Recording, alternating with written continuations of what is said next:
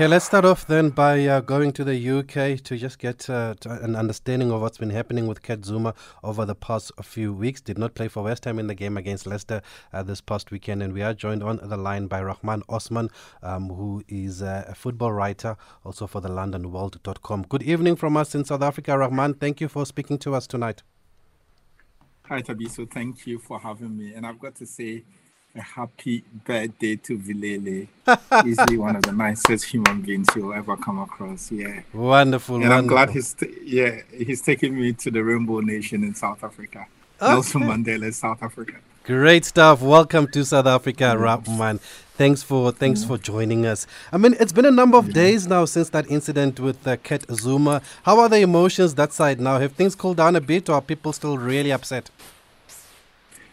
I think everybody who saw that video was very upset with what Kurt Zouma did, and what he did was appalling, was horrible and inhumane. Nobody should be kicking an animal for whatever reason. We don't know what the animal did or whatsoever, but at the end of the day, you should not be kicking living things that live with you. So that's where the outrage came from and everything. But measuring how much people are still upset, yes, they are upset. We would have had a better picture had he played against Leicester. He got a stomach bug and was feeling dizzy, so he pulled out of the game. He was checked yesterday in the morning. I'm told he was in training again this morning. So from all indications, he should be ready for the weekend's game against Newcastle. It's a home game, so you'd expect that a lot of the West Ham fans will give him support to get through it. The reason they're giving him support is not to say they are happy with what he's done. It's just to say that he's been punished, he's been fined, and it's better for him to be educated than to be condemned. And so this weekend's game will tell us the level of rage that is still within the fans and the people of England. And is that maybe the general feeling from the West Ham fans, specifically Rahman? Are they behind Kurt Zouma, or are some against what he has done? Yeah, there are a lot of fans. West Ham fans are so upset with what he's done. I think it was summed up properly by Graham Souness earlier in the week when he said that kicking an animal in itself is very appalling, and recording yourself and putting it on social media shows that there's no sympathy for such a human being. Kurt himself has apologized. He's looked remorseful, and his manager has tried to draw the lines between that and somebody who's been caught drink driving, or somebody who's been caught with drugs, or somebody who's just made a silly mistake in life. And he's tried as much as possible to compare that, saying that if you cancel the human being or call for his livelihood to be taken away, it then means that what we are saying is that there are no second chances in the world. But if you know how the British culture is, animals are part of British culture, and they love animals. And so if you act in the way Kurt Zouma acted, then you should be ready for the outpour of anger that has accompanied it. I understand that maybe in places like in Africa, maybe South America, the love for animals and animals' live and the way you relate with them will be different. But in Britain, most people live their life with animals because they think they are more faithful or loyal. But that's all that's culminated in that kind of fury and anger that you're seeing. And another point I just need to add on this to make it complete is the modern day footballer is a total different entity to the one we had 10 years ago. So social media means that everybody now has an opinion, whether you have a million following or you just have one following. What you say towards an athlete matter. And that's why we are getting thousands and thousands of people calling for his contract to be terminated and seeing sponsors also pull out. On that note then, Rahman, what do you make of that reaction? Because some people believe that it's been over the top, especially with Adidas pulling out of their boot sponsorship with the player. You see, the thing with that is that Adidas and others know they will lose money if a lot of their customers pull out or don't patronize their stuff, or they are being tagged as a certain way. And that's why they've taken this action. I'm not sure if it's the right action at the moment, because there are other sponsors who have said that they are monitoring the situation because there's an investigation ongoing to find out what led to him doing that. And that's not an excuse. They just feel that to really arrive at a proper decision, they need to investigate and find out what has happened. Then they would find out, is it something he's been doing? Is it one-off? Is it something he was just, maybe was he drunk, or he just didn't know what it meant to do that way? And normally when you find such a solution, then of course you can know the proper punishment or proper way to go about it. But in the end, Adidas have decided to cut ties with him. And it's not normal. We've seen big athletes like maybe Tiger Woods, or even in recent times, Benjamin Mendy and all Mason Greenwood get into trouble and they lose big time money for actions that, are not associated with athletes these days. So it depends on how you look at it. I'd say Adidas rushed in taking that decision, but from a financial point of view, they're just protecting their pockets. Okay, for those just joining us, we're in conversation with Rahman Osman, who joins us all the way from the UK, writes about football, writes also for the LondonWorld.com, just discussing this matter of Kurt Zouma that happened last week, and people still talking about it. We do have a voice note on 061 410 4107. Okay, let's hear that, Velile. Good evening, Tabiso, your team, and most importantly, happy birthday to Velile. It's tough to be a black child, I'm telling you. I'm not condoning or promoting what Kurt did. The poor boy has apologized. How many times must he apologize? Why am I saying it's tough to be a black child? Luis Suarez racially abused Patrice Evra. He went on to bite Chiellini of Italy. The very same Adidas or brand supported Luis Suarez. But Kurt did what he did. The brand pulled out. It's tough. It's tough to be a black child. Live and direct from Ekurhuleni, Lesibe Joel Siabi. I'm unable to understand why Europeans are deciding Zuma's future through petitions. And I can hear that sponsors withdrew all that stuff, but there are people now who want him out. But what are they saying about racism? Our fellow African brothers are reduced to monkeys in Europe, but no petitions were signed. Why?